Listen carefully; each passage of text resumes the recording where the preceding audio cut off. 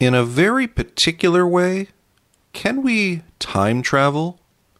This question and more today on... The following program is brought to you in living color.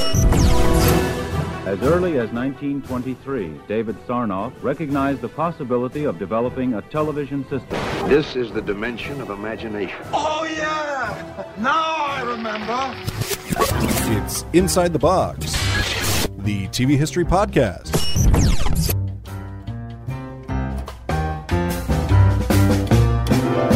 Welcome back. I'm Jonathan Bollinger. And if you've been listening to us through this new limited series season, I really appreciate it. It's been nice to see the folks who've sort of shown up on the various podcast feed aggregators like Podbean or, the Apple Podcasts app, etc., etc. So it's been really great to see the support out there this season. And today, what I'm going to do is something a little bit different than what the other episodes so far this season have been. And I'll get to that in just a second.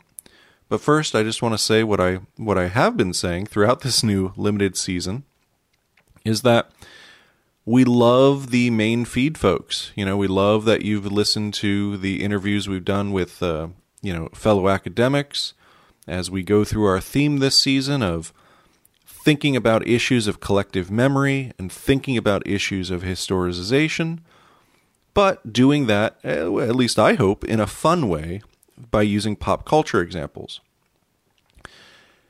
But, we also have lots of other interesting ideas and other interesting episodes concepts in other episodes that we explore in the absolutely new bonus episodes that we're releasing through Patreon. And on top of that, if you were to be good enough to subscribe, or maybe as the holiday season comes up, maybe have a friend turn them on to us, maybe chuck in a few dollars through Patreon, they not only would get access to the new bonus episodes, but also the entire archive from basically, it roughly translates to, maybe 3 seasons worth or something of our old material that features almost every episode, all 3 of us, sometimes it's just 2 of us, as well as certain interviews, like our somewhat famous, at least for our podcast, interview with Newton Minow, former FCC chair, or, we had a wonderful conversation with the first truly official Jim Henson biographer. So if you're interested in getting access to all that good archival episodes, which again, they're pretty evergreen. This has never been a podcast where it's like this very particular issue happened this week. It was in the news cycle for 72 hours. Everyone was talking about it, and then they sort of forgot about it, right? So it's not like one of those podcasts where you look at it, or listen to it rather, and are like, oh, this is old hat, who cares? It's issues and thoughts about media and about television and about some of this content and what it means within culture that I think you can enjoy no matter when you're listening to it, whether you listen to it with us from the archive, 2 years ago or 2 months ago. So again, just politely reminding you that if you're interested in listening to more of what we've done here, please consider giving in $1 or $2 or $3 or whatever over on Patreon. And again, you can find us at Inside the Box, the TV History Podcast, on Patreon. And if you want to know what those old archival episodes are about, if you need those episode summaries, you just go onto our traditional website, and that's TV History Pod. Again, tvhistorypod.com. Okay? So today is going to be a little bit different as a main feed episode because what I normally like to do, and to sort of show you how the sausage is made here, is I normally have almost a script version of what you would see at the beginning of a journal article for an academic article, right? We really try to script this out as much as we can, and then also leave room to sort of have a conversation around it, or riff, or whatever you want to call it. And today, I'm doing it a little differently because there's these ideas that I've been kind of coming back to, and they are in no way, shape, or form in any sort of finished form, right? It's not there yet. I'm still in the process of thinking through them. Now, I think if this is done poorly, this would be actually kind of boring for a podcast audience. But, and I don't mean this in an egotistical way, I mean this in I think there's enough sort of nuggets here from areas of life and media that I think are very familiar to you guys that I think will keep your attention. Okay, and there's really only three main areas here that I want to talk about. So this episode is going to feel, in a sense, almost kind of like a bonus episode, right? It'll kind of feel like this more free form. We're taking a few more chances, trying a few more experiments, rather than sort of a set structure of here's my intro, here's today's guest, here's our conversation, okay? So the one idea that I keep coming back to over and over and over again is that I am absolutely fascinated by this idea of curated media culture. And you combine that with the idea at how fast media is changing. The short version of that would be we've had smartphones, like truly smartphones the way we understand them, since, I should say, maybe the past 15-ish years, a little bit longer. And then I'd say around, I guess a little longer than that, but then around definitely 14, 15 years, social media as we understand it, and then increasingly streaming video on demand. And so that world allows us, obviously, to sort of pick and choose what we want to look at, right? The simple thing there is the algorithm-based search and social media app is a mousetrap, right? And we're always about building a better mousetrap. And here, its goal not to trap the mouse, although if you want to be cynical, you can, make that have that a metaphor however you want. But it's, if I looked at X, Y, or Z on Tuesday, it assumes you want to look at more of X, Y, and Z on Wednesday. And then it'll start making differentiations between that in a more granular sense. And so it gets even better at returning what it thinks you want more of. So that's where we can really start to both consciously and automatically curate the information and content or entertainment rather, that we really want to look at. Then on top of it, we have the fact that that smartphone that I just explained to you or reminded you about, that's not the world I grew up in, right? That's not the media environment or the media ecosystem that I'm used to. And if I'm being completely honest here, I will say roughly, I don't want to date myself too much here, but I think I've been teaching undergraduates one way or the other now for around 10-ish, 12-ish years, in one form or the other, either as an actual faculty member or, back when I was a grad student. And it blows my mind at how different 2009 is to 2021. Just in that social media environment and smartphone-based social media environment, how different things are. So the point is it's moving really, really quickly. So as you know, what I'm really interested in is looking backwards a bit, right? In the ideas of what is history, how is history constructed, particularly if it's active construction on the part or from the intentions of some particular group. And of course, what memories do we hold on to as a group that establishes identity? And, of course, what any collective memory scholar is interested in, the role that trauma plays within collective memory, et cetera, et cetera. Okay? So what I'm interested in with those issues of collective memory and history in the sense of media running quickly is something I'm calling today as a placeholder title, and that is Sticking with the Stars You Know. Okay?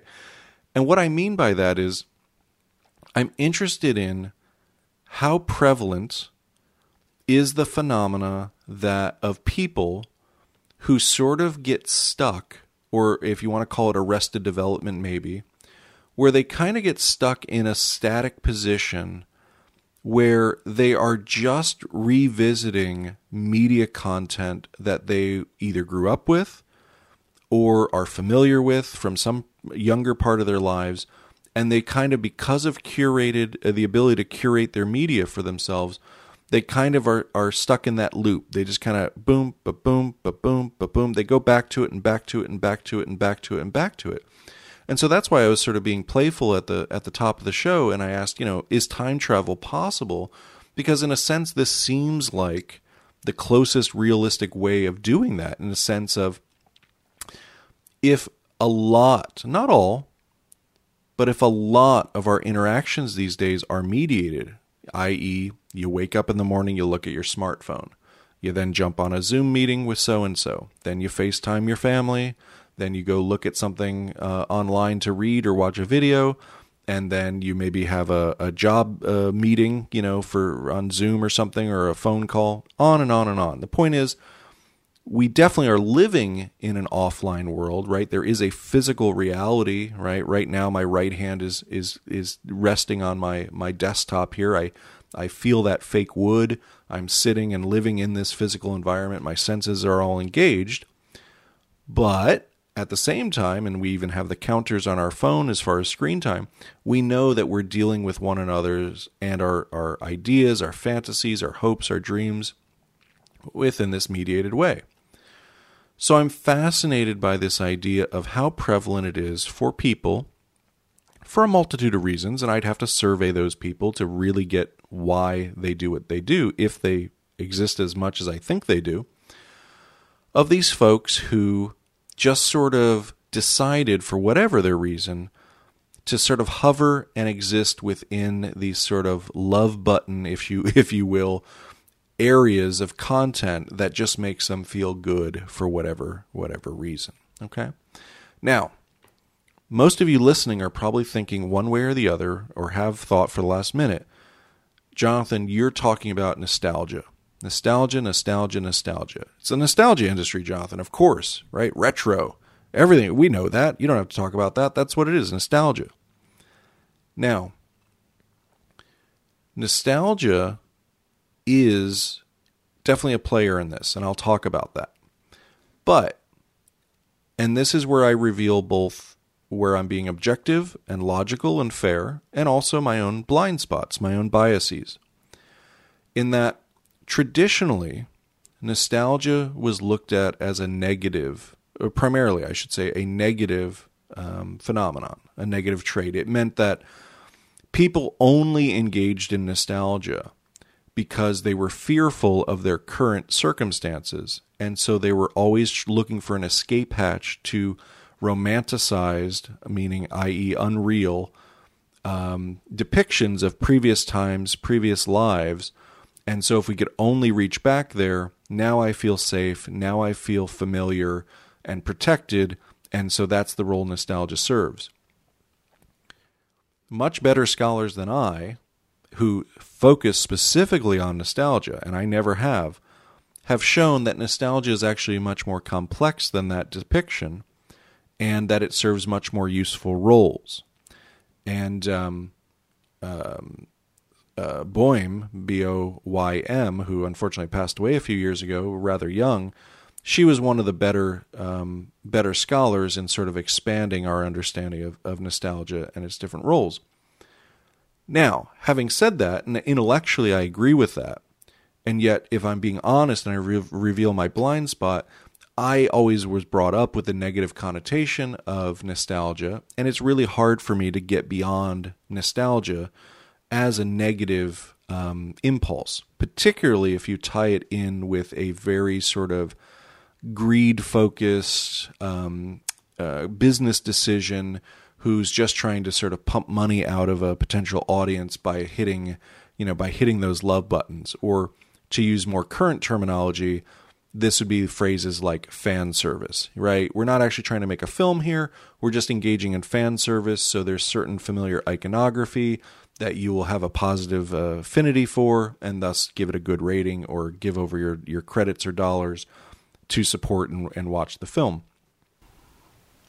And again, that does happen, right? There are companies who do that. We've seen films that have been made like that, or cartoon reboots, or, comic books come back again and blah, blah, blah, right? It does happen. But I don't want to let my opinions and biases lead this discussion because, again, nostalgia does have some positive therapeutic purposes, particularly with certain kinds of trauma. So the idea here of quote-unquote time travel and getting stuck within loops that, because of the way technology is these days, allows us to get potentially stuck in those loops and not necessarily grow or advance in our media choices, is the focus of this. And while nostalgia is a part of it, it's only one part of it. Okay? So I want to lead off here with an example from a film that I'm guessing I'd say about half of you are probably familiar with and the other half isn't. And that is the 1979 film Being There, starring Peter Sellers. It was like the last really great film that he did before he passed, and it was a different role for him, right? It wasn't the typical Inspector Clouseau stuff. And let me just give you the short version of it for you, but basically it's about Sellers' character, Chance, who is a very simple man, and he's basically a manservant his whole life. And after entering into the world, he is mistaken for somebody else. And it's sort of a commentary on our political system and how someone who isn't really who we think they are becomes advanced into the upper echelons of society, even though he himself is in no way, shape, or form able to perform that role. But we make him a vessel into who we want him to be and think he is. And so we sort of let him ride on that, et cetera, et cetera. So that's a really rough summary of it, but it's a really interesting film. But what I'm taking from that film is really the intro. And that is, we first, and I'm sorry, I'm spoiling the intro from you, from the movie for you. I apologize, but I kind of have to. So we start with Chance inside the house that he's always been in, right? He's always served his wealthy benefactor as sort of a valet, a cook, a gardener, cleaner, all that stuff. And it's definitely a sort of old house, moneyed, that sort of thing. And it really reminds you almost of some sort of old rich home that you'd seen in any old film, right? It's this land of, not land, but space of means, right? A space of resources. And then as the plot moves and he finds out the old guy died and he can't stay there, he's got to move on with his life even though he's now middle-aged, he walks out the door and you realize that the entire neighborhood around that nice old home has completely gone to shit, right? It is the standard story of any sort of U.S. city that has fallen on hard times. And of course, the filmmakers there are trying to show you that Chance, in many ways, is sort of stuck in his time, stuck in his place, and certainly his old benefactor was, right? He never really advanced, and they sort of lived in this hermetically sealed world that it never changed, even though the world around them did.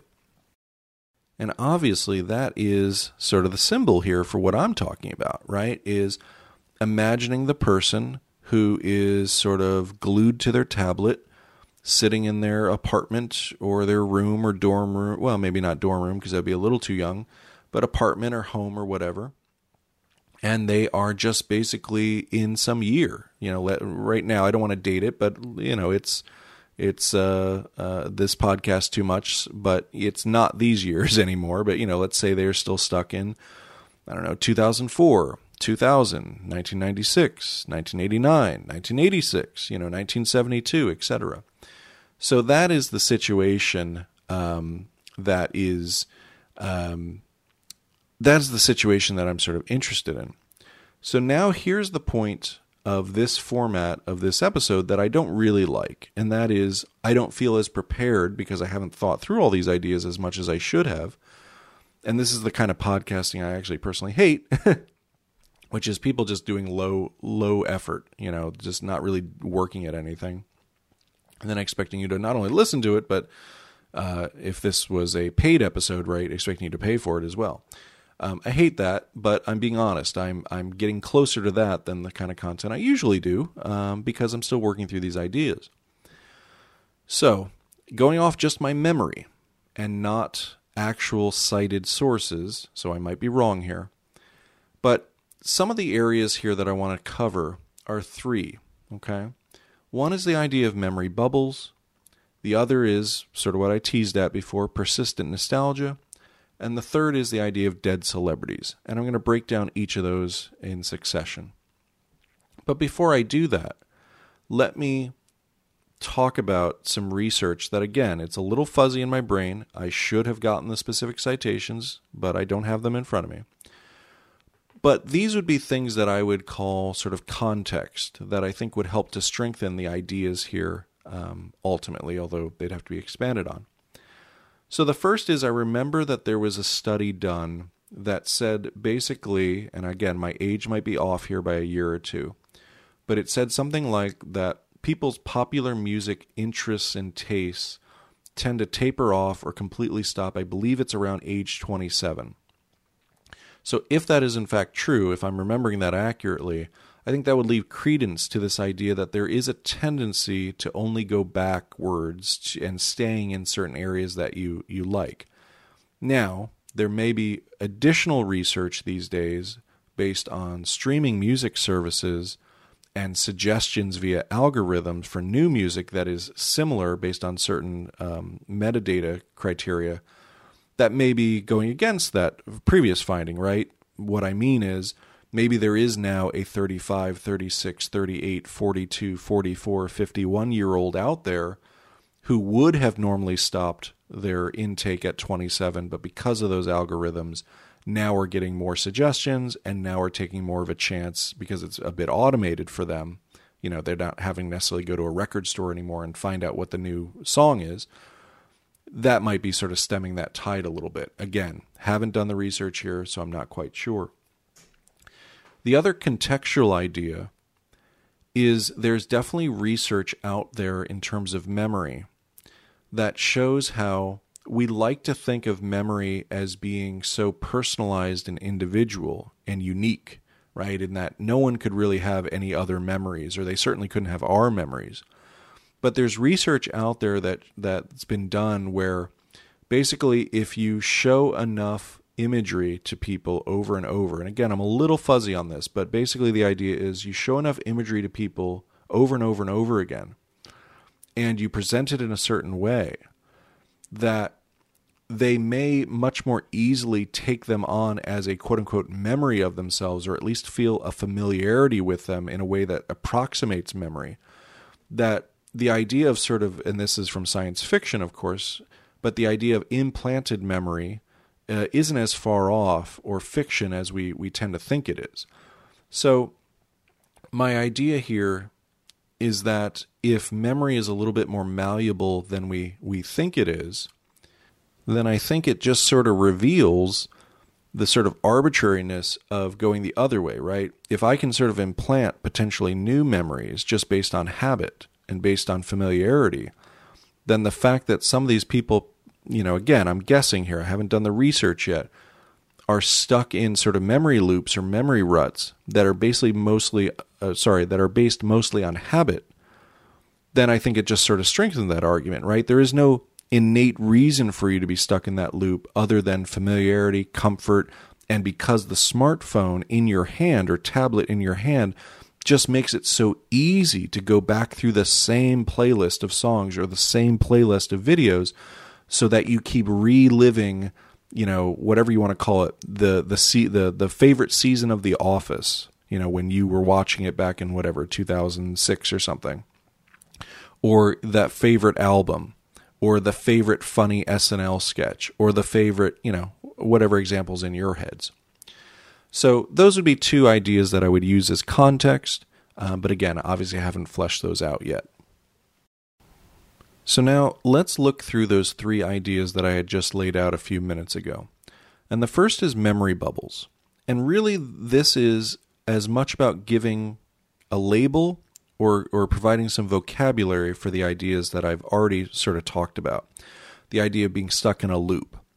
Let's instead call that, let's getting stuck in a bubble, right? You have it in your mind, right? Something from science fiction or cartoon or something where the character has been enveloped in some nefarious bubble, you know, bubble from a bubble gun or a bubble machine, right? And they're floating away. They're stuck in that bubble.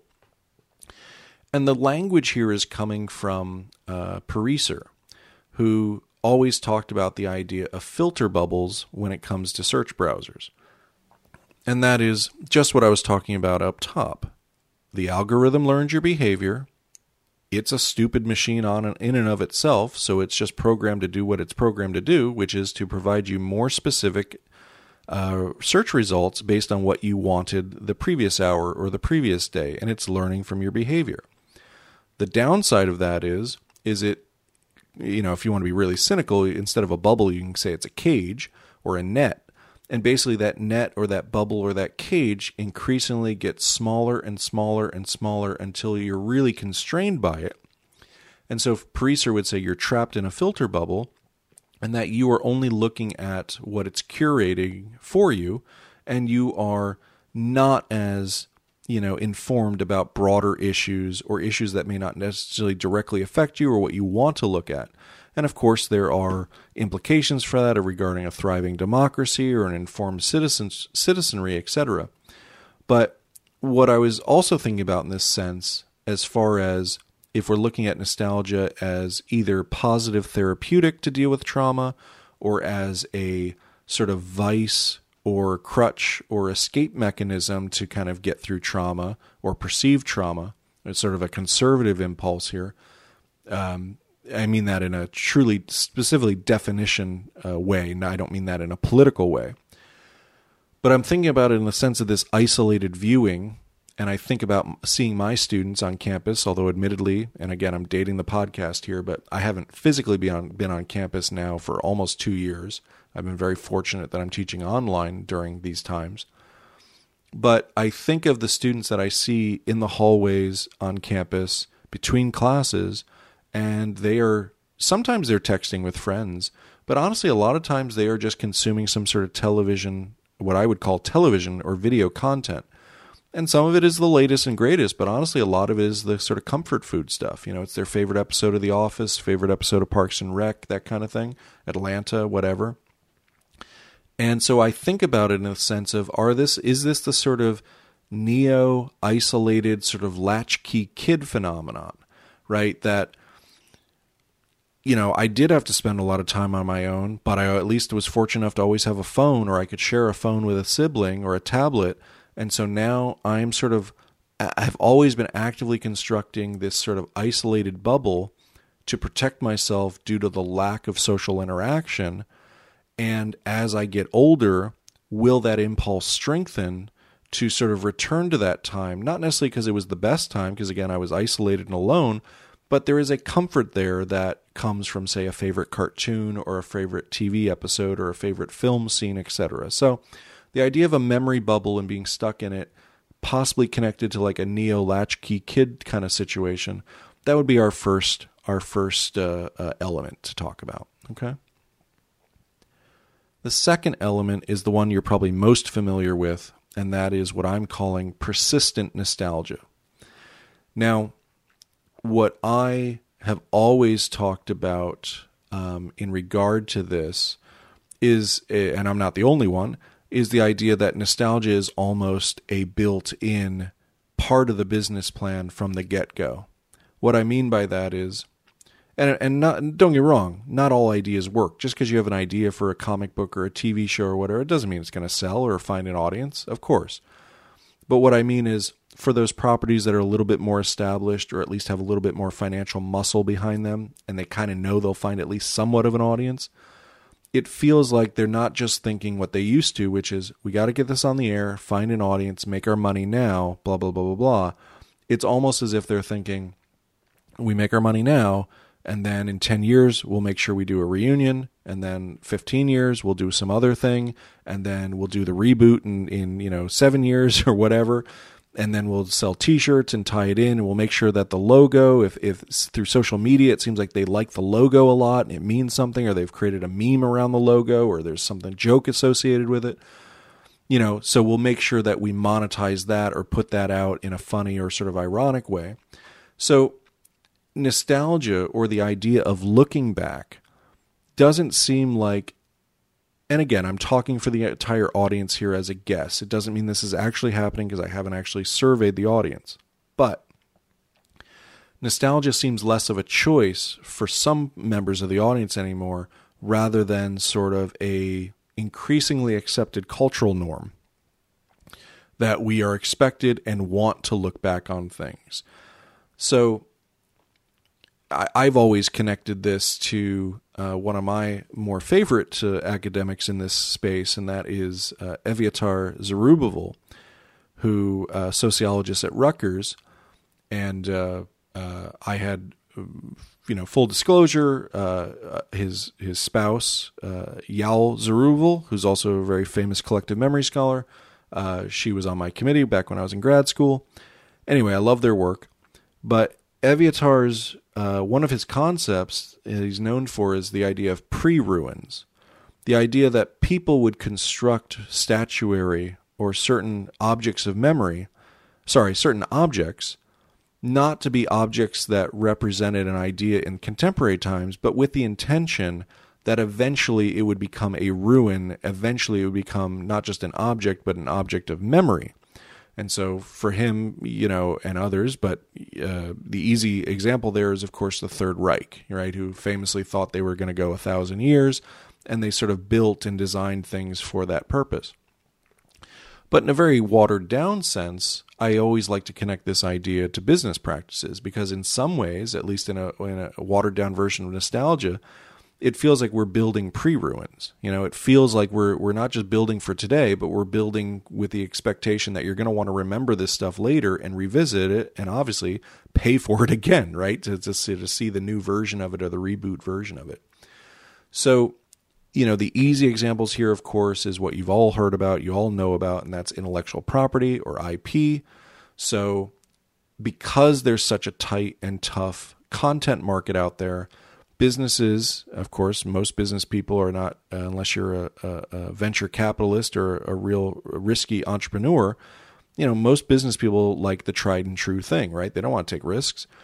So they would much rather open a movie or a TV show or a book or a comic book or whatever, even if it doesn't really have anything to do with the original concept, if they can at least use the title that will trigger some sort of familiarity in the audience, they'd rather go with that. Now, you've seen this in TV show reboots all the time. I think, I won't give too many examples here because, again, I don't want to date the podcast too much, but I know recently, like the Marvel comics, they seem to be just using random team names and team names, character names, names from old storylines, and they just sort of randomly assign them to new teams, new storylines. And I don't think they really have any connection to the old one, except that older fans are going to recognize, oh yeah, that name, that was the name of this team. Huh. I wonder if that's sort of, and then it'll at least get you to stop and look. So, of course, recognizable IP is a big component in leading this sort of business strategy with a persistent nostalgia. But then there's also, and again, all of this, remember what the point here is what's making it easier for us to exist in a state of arrested development, to sort of time travel, to sort of live perpetually in the same time, the same moment. And that's also, there's content that specializes in it. And it's not a new thing. It's been around for before, smartphones and all that. But I think of things like Turner Classic Movies, that celebrate that very specific golden age of Hollywood. Now, more recently, they have expanded and updated their content. They're increasingly incorporating more, films that have existed in the past, say, 30 years rather than, 70, 80 years ago. But nonetheless, you can understand or envision an audience member who is sort of, their primary go-to is maybe checking the news, checking the weather, maybe a certain kind of cable channel, and then otherwise TCM. I mean, this is a very specific example, and I'm not saying that means that they're arrested in sort of arrested development, but I remember hearing an interview with comedian Maya Rudolph, who's married to Anderson, the filmmaker who did Boogie Nights, and I can't think of his other films right now. But she kind of joked that because, she's an actress and he's into films, that, 9 times out of 10, you'll find their little TV. They have an old school TV in their kitchen, and it's usually on TCM. They just love the old stuff. They kind of, both for their jobs, but also, it's just, they love that time period of those kind of films. So the idea of memory bubbles, because of smartphone technology allowing you to sort of easily revisit the material you like. That's one part. Culture of persistent nostalgia. That's a good business strategy. Also, the idea of wanting to lead with IP, and that there's certain sort of content that specializes in it. I think all of that sort of also makes it much, much, much, much normalized and easier for you to sort of hide out for good or bad reasons within particular eras or years. And then my third part, and if you'll remember what my working title for this episode is, it's Sticking with the Stars You Know. And so my third part is dead celebrities, right? Now, the role that dead celebrities play is that it seems kind of easy, particularly the stars who existed within the era of motion images rather than predominantly still images. Because in still images, you kind of have to do the Ken Burns thing, right? You have to sort of animate it and make it move and seem engaging and interesting. It's harder to sell the still image than it is, or especially black and white still images, than it is moving images, and particularly color moving images. But the idea is, and this is my argument always with celebrities from the 1960s, is that there's already so much footage available of these folks, either through their work itself or media interviews and what we now call paparazzi, sort of footage, that there's so much imagery available and content that you can revisit it and revisit it and revisit it as much as you would like to. And my point with the 60s celebrities is I always kind of am tickled when they make a fictional narrative film about these celebrities. And I'm thinking of like the Will Smith Ali movie, or whenever, someone's doing a music biopic and like the Beatles show up in it, and it's obviously influenced from some footage that we know exists of them recording or rehearsing or playing live or whatever, or from a photo shoot. And I always think, like, why did you need to fictionalize this? Like, that footage is there. Like, Ali was the biggest talker in the world. Like, he's on film everywhere. And honestly, he's more interesting and charismatic than Will Smith or any other actor. I'm sorry. Like, particularly at being Ali, right? Ali was the best Ali.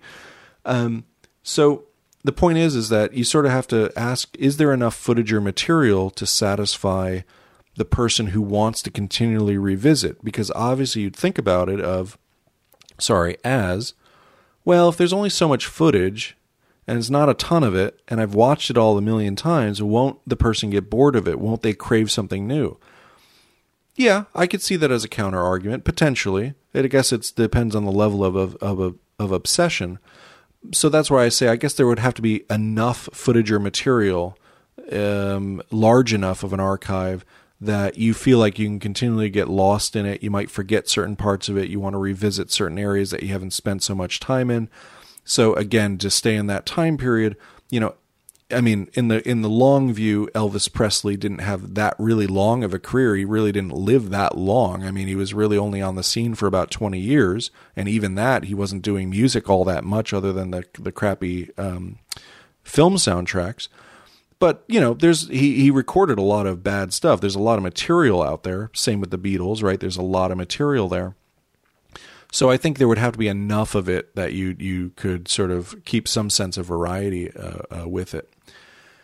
And then, of course, there's always a chance of new footage unearthed. That's always a way to kind of keep people's fires stoked. So I think of, again, with the Beatles example, John Lennon, a lot of his home demos, home tapes, family films, that sort of thing. A lot of it did sort of trickle out in fan circles, not too long after he died in, during the, in 80, but, then through the 80s. But more so now, it seems like more sort of trickles out and is circulated online, etc. So again, that provides new utility there. But there's a couple other ways where dead celebrities aren't really quite so dead as you think they are, and thus are still a lot of fodder for continued engagement with them. And the first, of course, is that just simply fans who want to create new material about those celebrities and in their famous roles in new media that's based on the content they originally were in. So, and of course, you have to have the backing of some sort of rights holder or studio or someone who has the money to put it up. But I'm thinking a few years back when the rights issues finally cleared up for the Batman TV show, which was tangled up between Warner Brothers, 20th Century Fox, ABC, and the Dozier estate. Once that all got cleared up and we got that beautiful Blu-ray box set of the episodes officially released finally, suddenly a lot of fans started making new comic books. There was now a Batman 66 comic book series, beautifully written and beautifully drawn. There were animated films that now at the time, Adam West was still living, so he voiced the character again in the animated films. But the point is that, if you enjoyed Adam West's work as Batman, no, it's not going to suddenly be 1967 again, and, he's not going to be looking the way he did in his 30s in that suit. But through other medium of animation, comic books, novels, et cetera, maybe something else, maybe a podcast, right? We can expand the content there and then use our imaginations to connect it back to the original production and to keep up our satisfaction. And then, of course, the third element that I have, at least for today, within the idea of dead celebrities is, again, probably the one along with IP that you're most familiar with. And that's the idea of using CGI technology to literally reanimate stars. So think Carrie Fisher in that Star Wars movie, or Cushing, also in the Star Wars movie. But more importantly, to go back to our idea of persistent nostalgia or pre-ruins, is we know that if you are young, good-looking, big-name actor who is signed on for one of these huge Disney films, especially if they're like a fantasy film, action-adventure film, etc., they think of it's going to be a franchise, basically a continuing intellectual property endeavor. You're not just signing up to shoot a film as an actor, you're basically signing away your likeness, right? They are 3D scanning you, right? Your face, etc., because they want to, down the road, if they need to, be able to harness those digital assets so that they can slot you into a film, maybe for just a scene, or who knows, down the road, maybe it'll get good enough where, you'll act through half the movie or something, even though you unfortunately died long ago. And this, of course, connects to, if you remember my conversation a few episodes back about Bruce Lee and Chadwick Boseman, right? Right now, it seems like they're not really going to do too much with Chadwick Boseman, but maybe down the road, if they've got his assets and it's realistic enough, maybe he does return in the role or some other role. Who knows? So to reiterate, we're talking about the ability to be trapped in a persistent memory loop, right? Being able to reconsume the content from a previous era and, in a sense, time travel or persistently time travel. And today I focused on three elements: memory bubbles, persistent nostalgia, and dead celebrities. And I just want to end this episode, and again, this will probably be a little shorter episode than what you've been used to this season, but I don't want to waste your time if my thoughts aren't completely fleshed out. But the last part that I want to add here is the idea that what's the context? And it goes back to those intentions for nostalgia. Now, the cynic in me wants to say that as we continually are told this rhetoric, that everyone is polar opposite from one another in the United States. And not only that, but because of that, we're never going to be able to have a dialogue with anybody. And then more importantly, no one's thoughts could ever change or opinions ever change. There could be no personal growth. The point is, it's a bit of a doomsday rhetoric, right? That there can be no change, it's bad times, it's never been worse than ever before, and blah, blah, blah, blah, blah, and it's just getting worse. Now, I'll set aside the tangent here of whether this is indication for our place in history and whether we are going through a down period or maybe this is the beginning of the decline of the empire and blah, blah, blah. Those are interesting ideas to think about, but that's not the point today. The point today is then, I could definitely see as a cynic how a person would want to use this ability as an escape hatch from that kind of messaging, right? Oh, we're so divided. Oh, things aren't good. oh, but you know what was really great? And again, I'm just making up years here. 1981, 1986, 1994, 1998, 2000, well, maybe not 2001, but you know what I mean, like 2004, 2005. Whatever that moment was in their earlier life that was a good time or perceived as a more time of innocence. So I think that definitely is a possible motivator here, combined with those other reasons I provided. And the more positive option here would be, as we have taught younger people, rightly so, that identity does matter, that being themselves is important, that finding their tribe is also very necessary for their identity, and basically, sort of transforming the old phrase of, let your freak flag fly to more like let your fan flag fly, then, that messaging is, it's okay to be me. It's okay to present my likes. It's okay to present who I'm about. And when you combine that with the easiness to engage with the stuff you like, they just might simply be, as they age, right? Because again, you can't really be nostalgic too much when you're young, although unless you have a real bad case of trauma and need to get, back before a particularly bad moment. But as they age, they might just be like, well, look, I always post and tweet about what I like and what I'm watching right now. Why wouldn't I be allowed to, or why shouldn't I sort of remind myself and remind others about what I used to like and what I continue to like, and that I sort of live with this?